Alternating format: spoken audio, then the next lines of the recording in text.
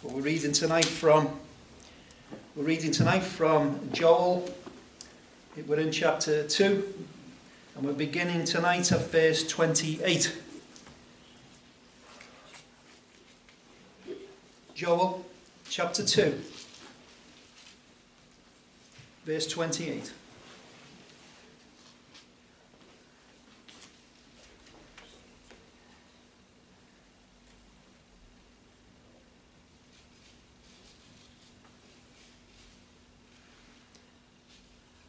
And it shall come to pass afterward that I will pour out my spirit upon all flesh, and your sons and your daughters shall prophesy, your old men shall dream dreams, your young men shall see visions. And also upon the servants and upon the handmaids in those days will I pour out my spirit.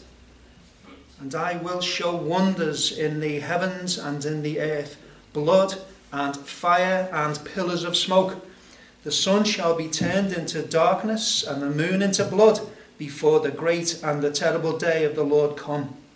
And it shall come to pass that whosoever shall call on the name of the Lord shall be delivered.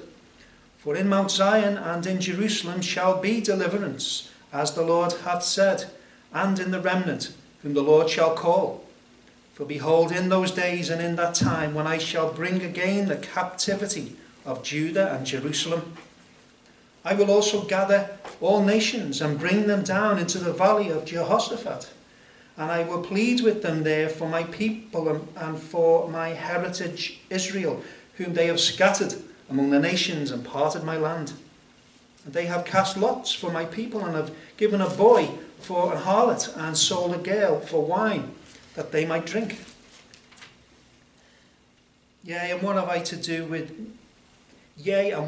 ye to do with me, O Tyre and Zidon, and all the coasts of Palestine? Will ye render me a recompense? And if ye recompense me, swiftly and speedily will I return your recompense upon your own head, because ye have taken my silver and my gold, and have carried into your temples my goodly pleasant things. The children also of Judah and the children of Jerusalem have ye sold unto the Grecians, that ye might remove them far from their border. Behold, I will raise them out of the place whither you have sold them, and will return your recompense upon your own head. I will sell your sons and your daughters into the hand of the children of Judah, and they shall sell them to the Sabaeans, to a people far off, for the Lord hath spoken it.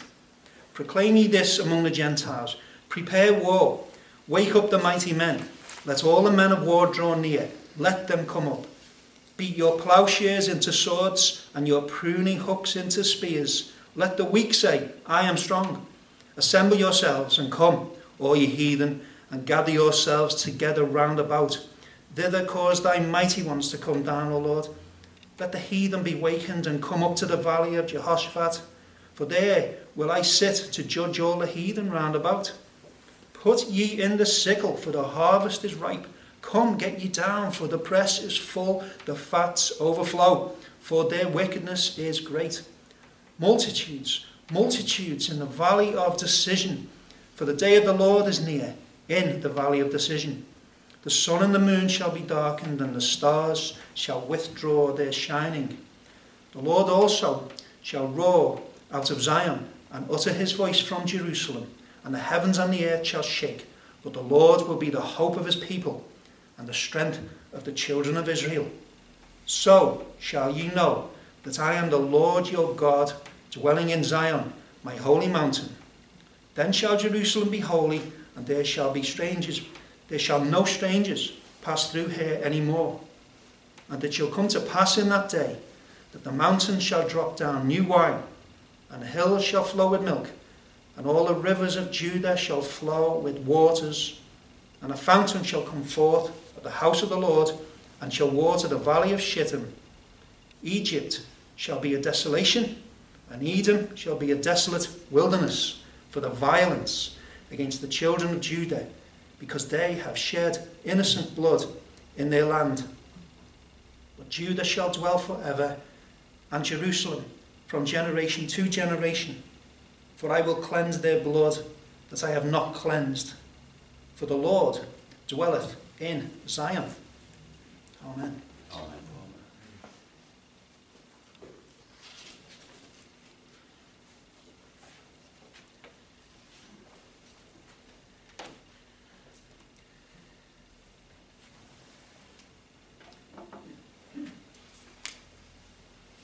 You will have noticed that it tells us that God is our refuge. God is our refuge, our stronghold. You've heard through Joel how we've looked at different aspects of it, and tonight we are on the third and final part. And certainly this could be preached on for a year or more, Joel. And it is of some benefit to go through a book much more quickly, to enable us to have a clearer overview. So it's been useful. It's been useful and beneficial to me in preparation. So we're going to look at this tonight, and really with Joel, as Andy referenced last time, these awkward books, if you like, the ones that are not maybe as easy to interpret.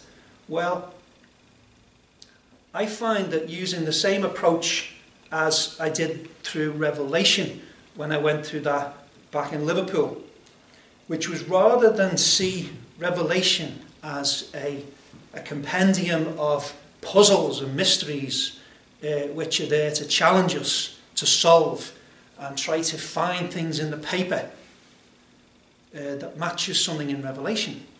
Rather, it's beneficial to stand back from books like Revelation and try to see the major themes that are intended to be conveyed, the major themes. And so I found that beneficial in Revelation, and so it is with Joel. The themes we've looked at so far, well, we started with the rebuke of God towards his own people. God rebukes his own people for their sin.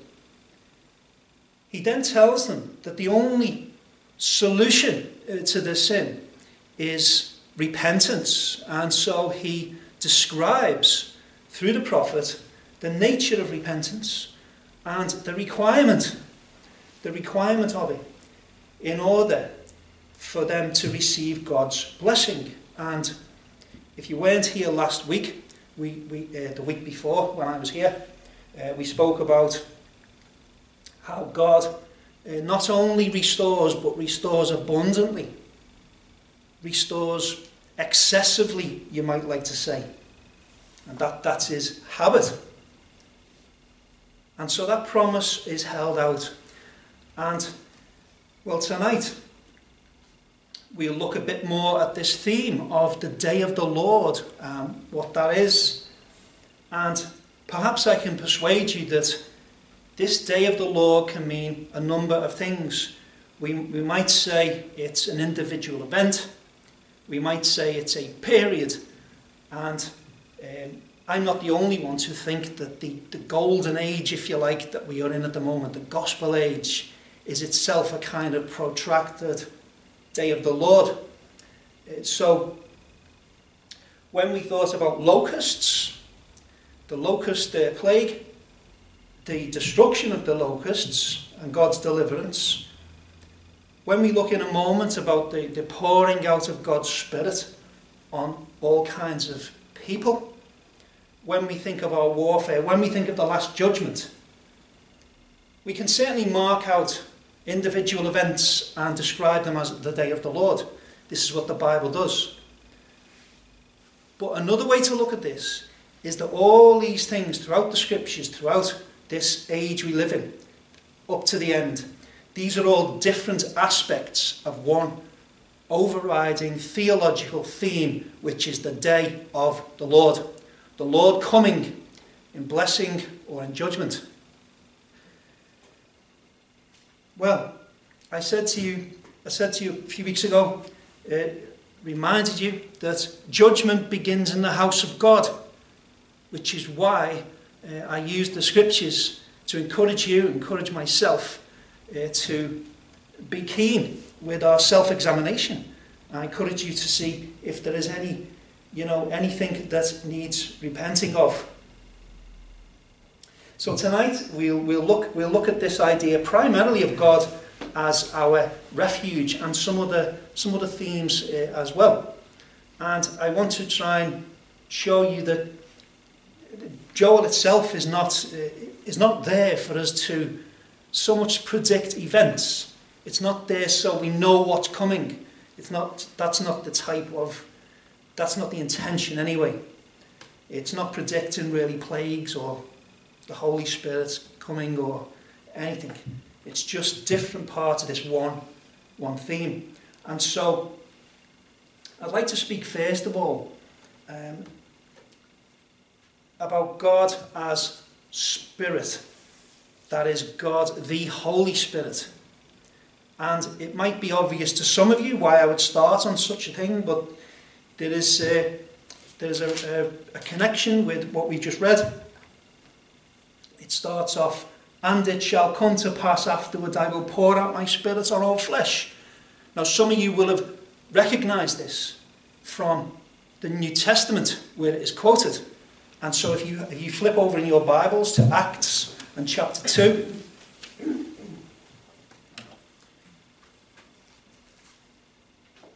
So if you go to Acts chapter 2, we find there that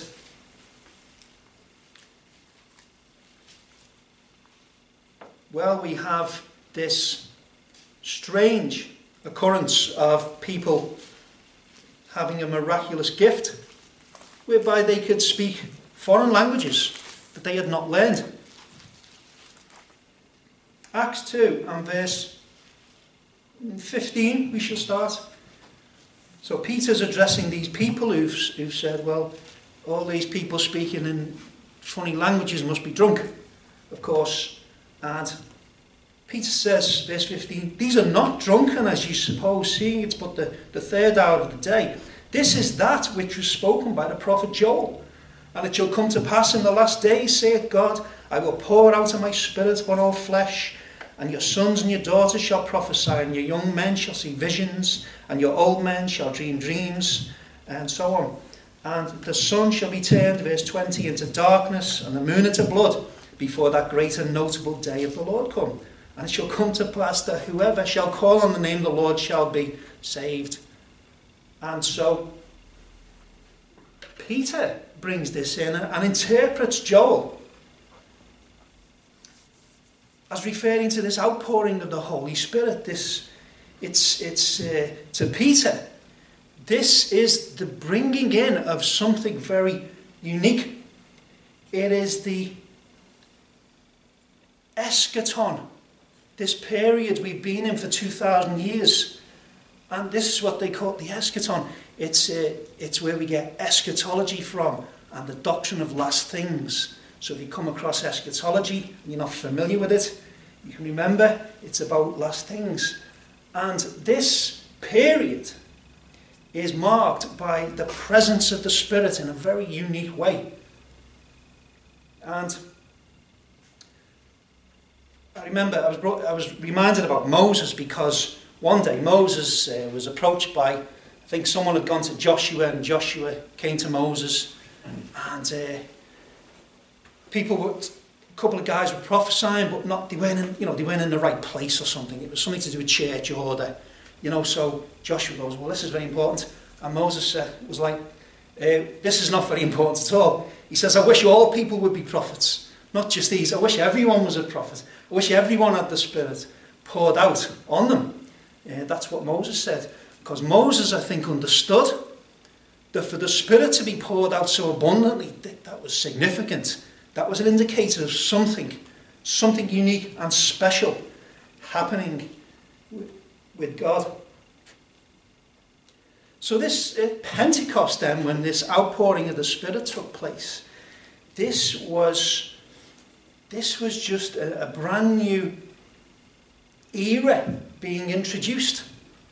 And God used this very impressive, this explosion of miraculous actions and behaviours. God used this explosion of behaviours to really almost launch, if you like, this new age that we are in.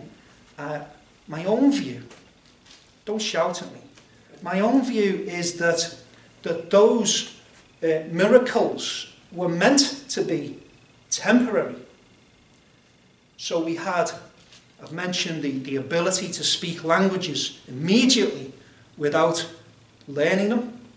There were words of knowledge, in other words, direct communication into the mind, which would then relate to the people. Healing of people physically by touching and so on. And all these things, I believe, were temporary but necessary for this launch, if you like. And then that was itself a trigger for other things that came afterwards. The Christian church was now born properly. And if you like, God closed the book on the old to bring in the new. And so he closed the book in terms of animal sacrifices and Mosaic law, the temple worship. That was all old. Old Jerusalem. There was now a new Jerusalem. There was old Israel. There's now something else. And God shuts that book and puts it on the shelf on the history section. And his remaining interest in those people, flesh and blood Israelites, his remaining interest is only that he has his elect people within there. And he will seek them out. And he will save them. But this was something amazing going on. And there was this expansion whereby the gospel was taken out into the world. And it says that, where all flesh will be saved. In the New Testament, all Israel is saved. But it's explained that Israel now is redefined. And so, yes, every member of this Israel, whatever it is, will be saved. And I believe that refers to God's elect people. Every single one will be saved. But, in any case, this is a glorious era that has been launched. And it's universal. If you look back go back to Joel.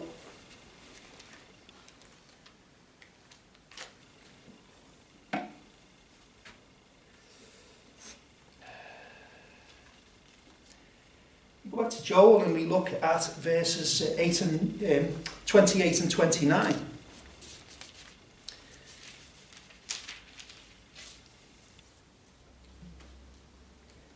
Now it says, as I read it says there's sons and daughters, so a mixture of the sexes there. It's got old and young, so different ages. It includes servants and so on. And so it's really stressing here the universal nature of this work of God. And as this gospel goes out, what goes with it is a command. It's a command of God.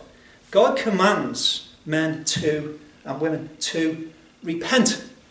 So this is what we say. This is what we say to sinners. We go out and we tell them that God commands them to repent of their sin. And that to trust in the person we describe, Jesus Christ, who was put on a tree, effectively, and by that became cursed. He became cursed for sinners, even though he was sinless. And so we tell people to trust in that person, Jesus Christ, the Jewish Messiah who became the Saviour of the world. And like some of us today, there's the promise then of forgiveness of all sins. The same forgiveness, the same gift of eternal life. One of the hymns I really like is by Joseph Hart. Come ye sinners, do you remember that one? He writes in Come ye sinners, poor and needy, he writes this line: concerning Christ, he says, venture on him.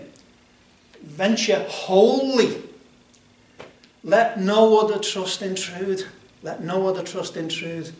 And so we tell people that they are to abandon any hope of acceptance by any other means than absolute trust in Christ Jesus.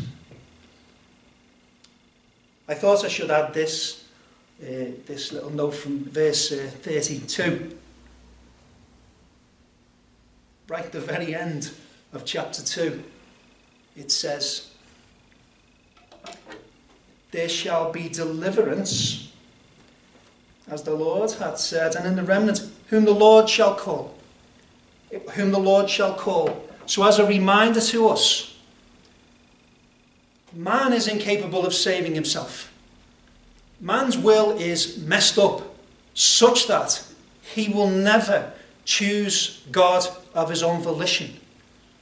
So when we've finished with our persuasive arguments and our grand rhetoric and our fancy words and our passion and enthusiasm, that person can still not trust in Christ. What does it take?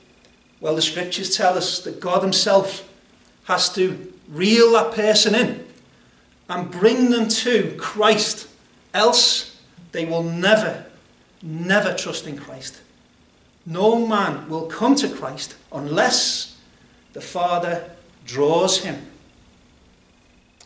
And why that's related to this section on God as Holy Spirit is that when God decides to save someone, he imparts his Spirit to that person and grants them repentance and faith.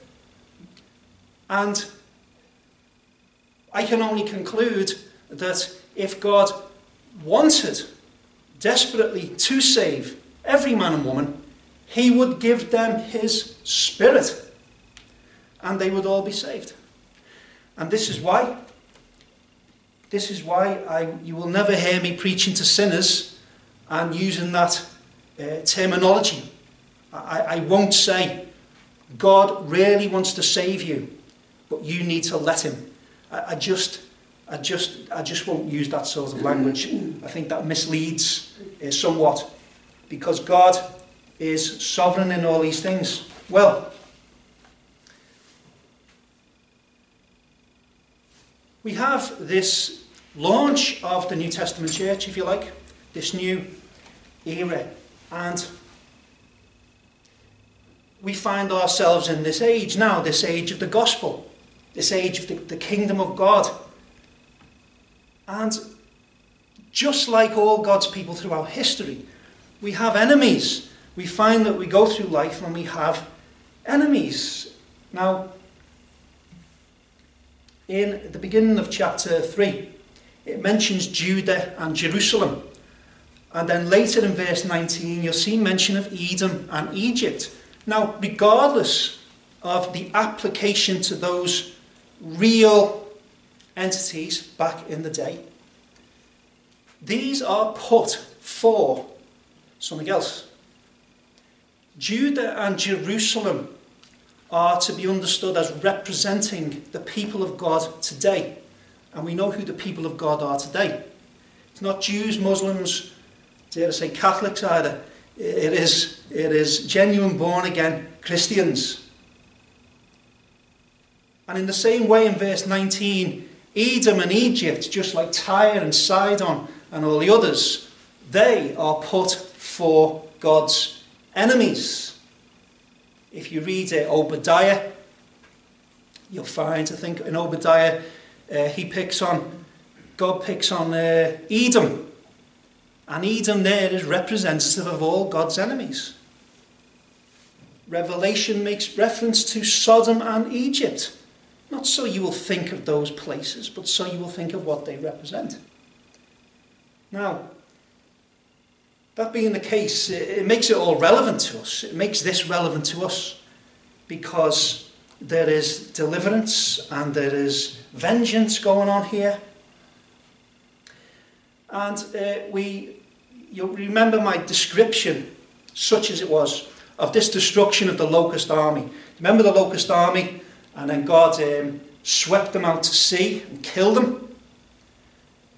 He called them my army that he raised up, and then he destroyed them. Or rather, there was the promise they'd be destroyed upon their repentance. And if you look at verse 9 now in chapter 3, in verse 9, it was the beginning of this address to the nations. Proclaim ye this among the Gentiles. Prepare war. Wake up the mighty men.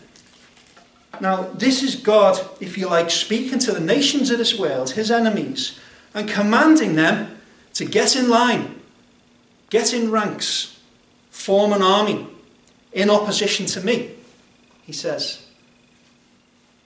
He's forcing them to become a visible army, if you like. And this should strike fear into the hearts of God's enemies because of what he did to the locusts. There was absolute, complete destruction there. And now he's telling the nations of this world to form themselves into an army. They should be fearful of that. Joel takes a second to speak to God in verse 11 there. And he says, Lord, bring your warriors down. Bring your warriors down. We can perhaps think he was referring to the hosts of angel forces. The host of angels in heaven. Joel's saying, Lord, bring them down into the battle. And so we have this powerful imagery then of all this great battle. Now, these things, this idea of warfare is obviously something that is in every generation to an extent. We ourselves are involved in warfare now.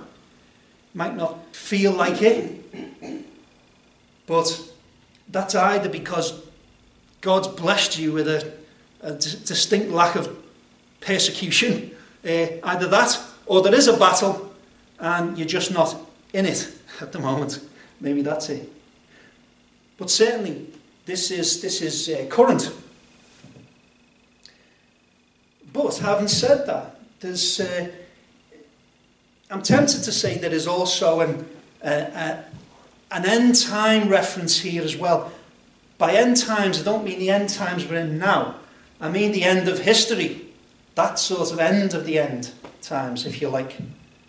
And because in verse 12 there, we see that it talks about the heathen being woke up.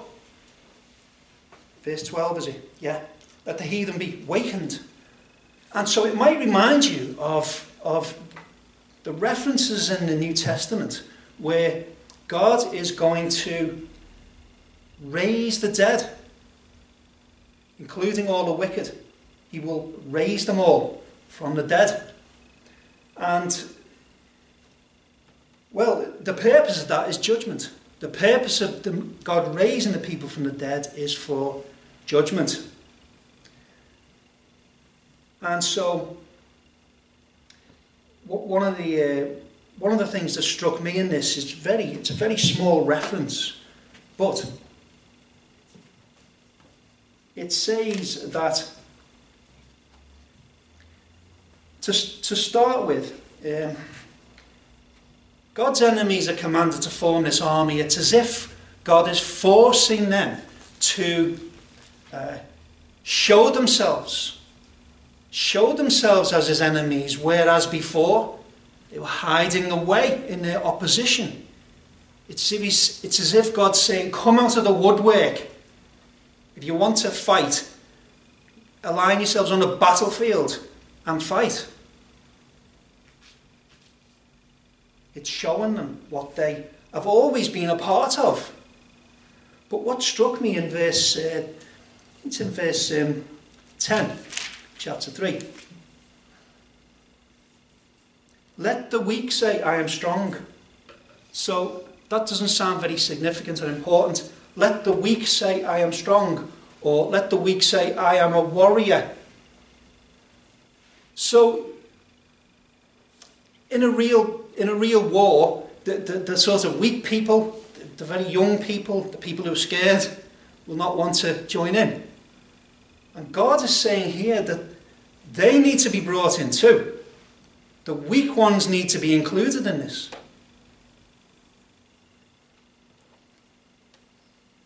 To me, it's almost as if there's this body of mild-mannered people in this world who are still rebels against God, but are so polite and respectful of Christianity that they don't appear to be God's enemies at all. But God knows they are his enemies, which is why he tells them, pick that sword up, get in line. You are just as much a rebel against me as any of these are. Pick that sword up. And it made me think really about our friends and our relatives even, right? Now think about those friends and relatives who say, I respect your faith. Okay? Well, that's nice, isn't it? I'd rather they respected my faith than give me abuse or throw something at me. I respect your faith. I wish I had your faith. Some of them are even believe in God. Some of them believe in God to an extent and say nice things about God.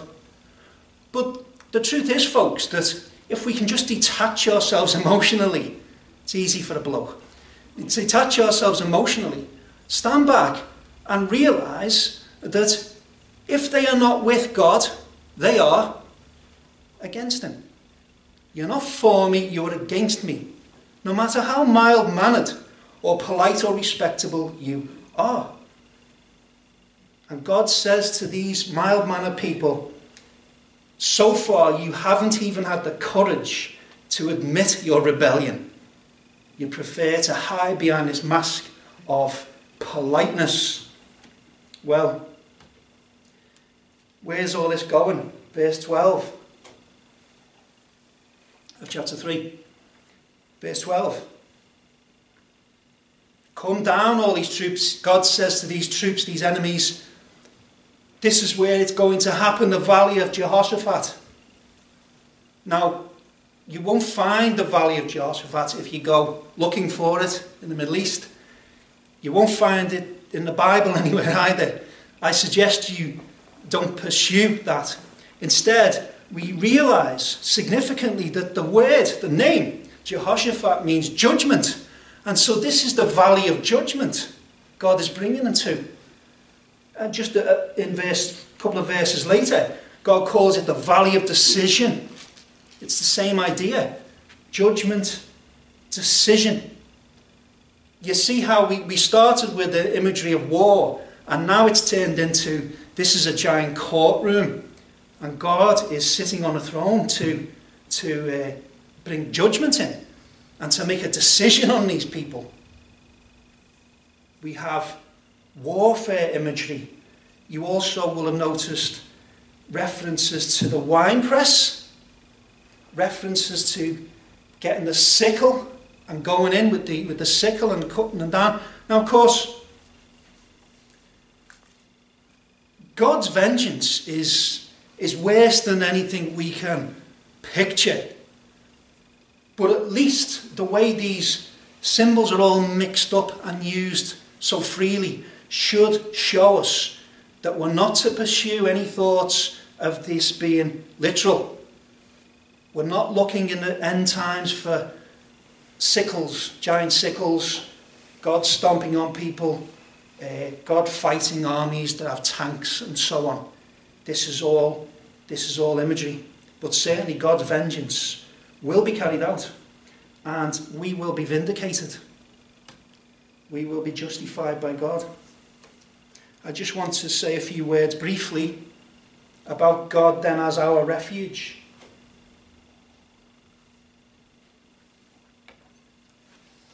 Mentioned verse 16 of chapter 3, Mount Zion. Mount Zion. We can't go to Mount Zion. We can't get on a plane and travel and go to Mount Zion because of what Mount Zion is. Mount Zion is the place where God dwells and all his people all over the world dwell right now. Mount Zion. Right? God is there. And this leads us to think of God as our refuge, a place of safety. If I can carry on this symbols, this metaphor of the battles, the warfare, if I can carry that on, it's almost as if God has all his people in this castle, in this huge fortress, and the battle that goes on is on the plains beneath us, and we can watch the Lord destroy his enemies from the safety of the battlements of this castle. It says in Psalm 46, you'll recognise this one because it's oft quoted. The beginning of Psalm 46. God is our refuge and strength, a very present help in trouble. Perhaps you'd like to, if you feel like it, you can turn to Nahum. So Jonah, Micah, Nahum. And if you look in Nahum, at the very beginning, in verse 7 of the first chapter in Nahum, it says something slightly more specific there. It says, the Lord is good, a stronghold in the day of trouble, and he knoweth them that trust him. The Lord's good, he's a stronghold to keep us safe, and he knows them that trust in him. He knows them. Now, you may be aware that this word knowledge usually carries more with it than a mere awareness of somebody. One of the judgment pictures in the last day, Christ is judging the people, and on this side, he knows them, he loves them, they get to go into everlasting life. And this crowd on the left, there's a group that claims, what they've done for the Lord. They've done this, they've done that. Everything's covered, they've done miraculous things as well. And Christ says, I never knew you. I never knew you. Christ was aware of their existence. Christ knew everything they'd done throughout their lives. But he didn't know them in that relationship sense, because the knowledge here refers to love. Love. And it tells us that we're not only in God's refuge, but he loves us while we're there. He does not just provide safety. He actually loves us. I can't tell you what the meaning of God's love is. I mean, we might think, well, God's too high and perfect to experience that fickle thing that we call love. Well, I know some theologians would deny that God loves in any way that we can relate to, but I prefer to think of it that God's love is like ours, except ours is corrupted and messed up and imperfect, whereas whatever it is in God is perfect. But it is still love. It is still a love like we know it, but more intense and more perfect. God is our fortress. Elsewhere, well, he's described as the temple. God is the temple, and so we exist then, from then on, in the temple, which is God. We serve him in the temple, which is himself. But elsewhere in Corinthians, it speaks of the church being the temple and God living in the people as his temple. It mixes that up. God in us, we in God, is the point of all this. Well, like I said before, that a lot of what we're talking about today is it's a present day reality. But we come back again to this foreshadowing of the climax of it all. the climax of it all. And if you had your Bible still open at Nahum and you go back a few pages, you'll come to Micah. Come to Micah. Just a few pages. You'll come to Micah in chapter 4.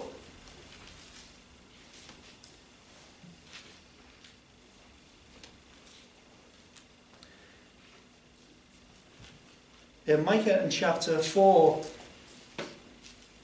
and verse 3 says, "And he, God, shall judge among many people and rebuke strong nations afar off, and they shall beat their swords into plowshares and their spears into pruning hooks. Nation shall not lift up a sword against nation, neither shall they learn war any more."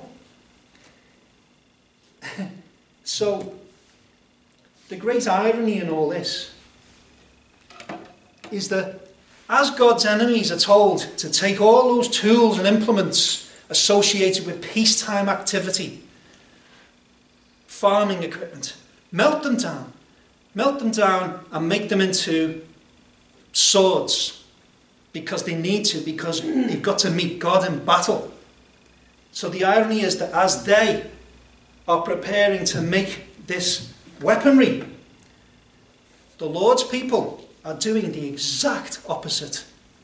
The Lord's people are taking their weapons of warfare and instead, in the imagery here, converting them back into useful tools that we associate with peacetime work. And so our weapons go back into sickles and plowshares. I don't even know what a plowshare is, but it's something to do with farming anyway. The point about that is that in the last day, as this battle, if you like, is going on, the Lord's people have come to the end of their warfare. The end of their warfare. Wow. Our warfare, friends, is coming to an end, and there will be a day when we don't need our armour anymore. We don't need our armour. We've used it for the very last time, and it can be removed. We can lay down our arms once and for all, and there'll be no more conflict with sin within. Satan, the world, all that conflict will be ended. There'll be no difference of opinion between God's people. That would be marvellous. There will be absolute harmony in the church of God. God is our refuge, friends, and we will be with him, and we will be with the saints as well forever. Praise his name. Amen.